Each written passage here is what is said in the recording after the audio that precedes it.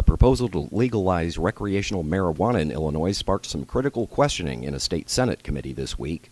Some people are pushing to have betting windows at places like Wrigley Field and the United Center, and new laws in other states that would virtually ban abortion prompted abortion rights advocates in Illinois to push hard for a law that would go in the opposite direction.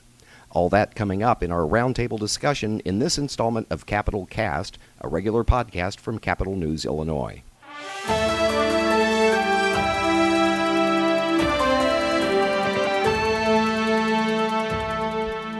Hello and welcome to Capitol Cast. I'm Peter Hancock. Governor J.B. Pritzker and many state lawmakers are banking on revenue from legalized recreational marijuana to help pull the state out of its financial hole. But for many supporters, the idea is about a lot more than just money. Some are seeing it as a social justice and equity issue. They want to make sure that people living in communities that they say have been disproportionately impacted by the war on drugs not only get to participate in the new industry, but also have a share of the revenue invested in their neighborhoods. And they want people with criminal conviction records for minor possession violations to have their records expunged.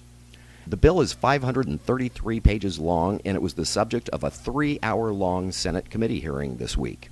Capitol News Illinois reporter Jerry Nowicki was at that hearing. Jerry, boil it down for us, if you can boil down a 3-hour hearing into just a few key points. How much momentum do you think this thing has, and what kind of obstacles are standing in the way? It's really quite fascinating because Senator Jason Barickman, a Republican from Bloomington, he had many of the questions about the expungement process, but he also said he wanted to eventually come to a compromise to support the bill. So you got Republicans who want to get on board with it. I'm hearing some Democrats might be a little bit leery of voting for it, but when it comes to expungement, the most efficient way to accomplish that is having the legislature expunge the records of every person with certain possession crimes. What are we talking there, about 800,000 people? That's a number that's been floated about. I don't know if anyone knows exactly how many it will be. And is there a question about whether or not the legislature has constitutional authority to do that? Some have questioned that. They seemed at the committee to believe that they would have that authority. But another question is about how many grams someone has been convicted of, what they could be expunged for. And right now the proposal would expunge people that were in prison or have records for possessing 500 grams, which is more than they're allowed to possess in the bill, which is 30 grams. Yeah, the bill would allow you to have 30 grams. It would also allow you to grow plants in your own home, but they would expunge records of people going back indefinitely with as much as 500 grams. Seems like a lot. It also I think there was a question raised about the fact that for people under the age of 21, it would still be illegal to have or use marijuana, but people with criminal convictions from the time they were 18, 19, 20, they would still get their records expunged. Right. So that was a question Senator Mulrow from Chicago brought up. He said a 19-year-old with 20 grams is still committing a crime under the new legislation, but that same 19-year-old could turn around and get their record expunged, per the language. Okay.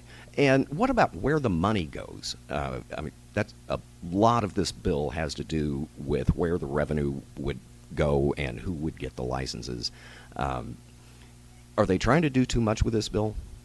There's a lot to it, and a lot of separate provisions that people have some problems with. And Governor Pritzker was reliant on $170 million from this bill in his budget, and I think Heather Staines from Chicago said it's only going to bring in about $56 million in the first year, $140 million in year two, and then a fully matured program would bring in about $500 million a year. And at the same time, though, it would still be illegal at the federal level. There was a separate bill moving through at one point dealing with the banking industry so that they would at least come out from under state banking restrictions about dealing with marijuana. But most banks are still insured by the FDIC, and, of course, they have to follow FDIC rules. How have other states handled this? In other states, I'm not sure how many there are, but all of them except one, I forget which one it is, have been compelled to pass a legalization of marijuana by voter referendum. I think only one did it through the legislature. So they've all worked pretty quickly, and I know just from news reports that there's really no easy, simple way for handling the money. A lot of it's in cash in vaults in some places. So we're likely to see this move out of committee, or at least come up for a committee vote this coming week. Is that what we think? Yeah, it certainly sounds like there's going to be some amendments, especially to the expungement language, if they want to get Republican support. And you'll be watching that in the coming week. Let's turn now to Grant Morgan. Grant, you've been following the issue of sports betting and other kinds of betting. A new proposal came up this week, or at least there was a lot of discussion about it this week, about having betting windows at the actual sports arenas, which a lot of people would not be familiar with, something we don't often see in America. Where's this going, and what's the idea here? Sure. The idea isn't new. There are just so many provisions in these gambling bills and sports betting bills that often you could pluck one thing out and make an entire news story out of that. So there are 3 of the 7 plans right now that have these provisions which would allow sports betting, parlors, lounges, whatever you want to call them, to be set up within 5 blocks of these big pro teams' facilities. Now, a lot of people like to take their families out to baseball games, to football games, basketball games. Is there going to be any pushback from the public, do you think, about having, open gambling, right there where you're taking your kids? It's a really good question. I'm not actually sure of that. And so I assume since the teams and the leagues control what goes on inside their own parks, I would assume that the teams and the leagues would be getting a share of the revenue off of this. In one of the 3 that would allow that betting to take place in those facilities, the leagues would get a 0.25% royalty on wagers in the state. However, that bill was one of the first, it was part of the first batch to be introduced a couple months ago, and it hasn't been talked about as recently as the 2 other plans that don't include a royalty. Oh, okay. But the leagues are pushing to get a cut of the action, is that right? Yes, and the other way that they might get a cut of the action without the royalty for having the betting take place within the stadiums is by providing official league data to the operators who are allowing people to place the bets. And then charging them a licensing fee for that data. It would be another royalty. Another royalty fee. Yeah. Okay, great. And so with only 2 weeks left in the legislative session, does it look like this is going to get through, or is there just too much?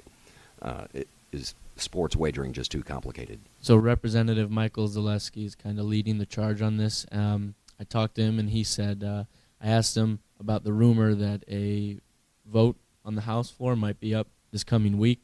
He told me that he'd like to get it passed as soon as he gets enough support, so nothing clear yet. All right, well, we'll be watching that issue in the coming week. Let's turn now to Rebecca Ansel.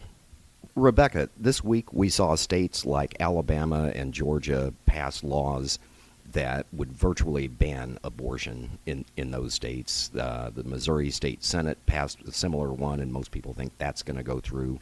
All of these appear to be aimed at trying to get in front of the United States Supreme Court to overturn Roe versus Wade. Illinois seems to be going in the opposite direction. It seems like the action in those states really got abortion rights supporters in Illinois activated, and they were protesting out on the State House trying to get a bill out of the Illinois General Assembly. What's going on there? So back in February, Representative Kelly Cassidy, who's a Democrat from Chicago, and Democratic Senator Melinda Bush both proposed what's called the Reproductive Health Act.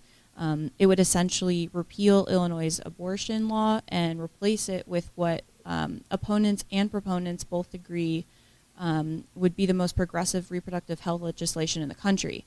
But what happened was it immediately in the Senate was just stuck in a committee. In the House, it was also stuck in a committee, and both of them were sitting in legislative limbo all session. There was a lot of anti-abortion rallies in the State House. There were pro-abortion rallies too, but the legislation just didn't move. So when you saw, again, as you mentioned this week, you saw action across the country in the opposite direction of states trying to restrict access to abortion. Representative Cassidy and Senator Bush again held this rally, as they called it. It was sort of like other states acted as sort of a wake-up call. They are trying to get this legislation to move out of legislative limbo in these last 2 weeks of session, and get it, at least in the House, out of legislative limbo in front of another committee that could potentially get it to the floor next week. So there seems to be some concern with all these other states passing highly restrictive laws that they're trying to send a message to the Supreme Court that says, hey, the country is moving in a different direction. Is there any sense that the people and the abortion rights supporters in Illinois also want to send a message to the Supreme Court to say, there are people in this country who believe otherwise? Yeah, Representative Cassidy and Senator Bush were followed by about 60 women dressed in handmaidens costumes from the TV show. From the HBO series. Hulu. Hulu series. And they both showed up kind of crying to the rally. They said, it scared them as something of a nightmare of what could be, potentially if Roe v. Wade was overturned. They both really, they thought that this was, they said they thought that this was a wake-up call. And Representative Welch chairs the executive committee. He said that he's committed to getting this bill out of legislative limbo into his committee and moving next week, so we'll see what happens. And that's Representative Emanuel Chris Welch from Hillside, outside of Chicago. So we think this might start moving this coming week. Yeah, either in, again, committee or I've been told that Representative Cassidy has something up her sleeve. We'll see what option she decides to choose. But I do think it's important to note 2 years ago when former Governor Rauner had signed a law, HB 40, allowing taxpayer funds to be spent on abortion procedures under Medicaid, there was what's known as trigger language in that bill that protected abortion procedures in this state. So should Roe v. Wade be overturned, abortion is still legal in Illinois. The Reproductive Health Act kind of goes a little bit further than just abortion, and so what a lot of even people who are pro-abortion, pro-choice, whatever you want to call it, it's a complicated bill. It's a heavy bill. It's not just abortion, and when people frame it like that, they're sort of missing the other aspects of it. And just real briefly, what are some of the other aspects? So just kind of the highlights. It creates access to reproductive health as a fundamental right. So if you look at the federal Supreme Court, everything in the First Amendment, so free speech, freedom of religion, all of those are fundamental rights as well. It means that the state of Illinois would not be able to infringe on a woman's access to reproductive health. It also says that a fetus is does not have legal rights, which some say might affect the criminal code. Right now, if something happens to a pregnant woman's unborn child fetus, enhanced penalties for crimes that injure an yes, unborn exactly. child. Yeah. And then, the last thing I'm just going to highlight is there's current statute in the law right now that if you are a medical care provider and you do not want to participate in an abortion for whatever reason, you are protected from doing so. Under this law, 3 of those statutes, I believe, are going to be repealed. There's one that's going to be left. But again, if access to reproductive health care is created as a fundamental right, there's some belief among those in the legal community that if a healthcare provider does not want to help perform an abortion, they are impeding a woman's access to reproductive health care, and that person could be terminated from their job. And that could be a very fascinating battle involving many Catholic and religious affiliated hospitals. Okay, well, that's all the time we have for this week on Capital Cast. Capital Cast is a reporting project of the Illinois Press Foundation. We supply news to more than 400 newspapers throughout the state of Illinois, and if you'd like to support that kind of news, think about buying a print subscription, a digital subscription, or just picking up a copy at your local newsstand. That's it for now. I'm Peter Hancock.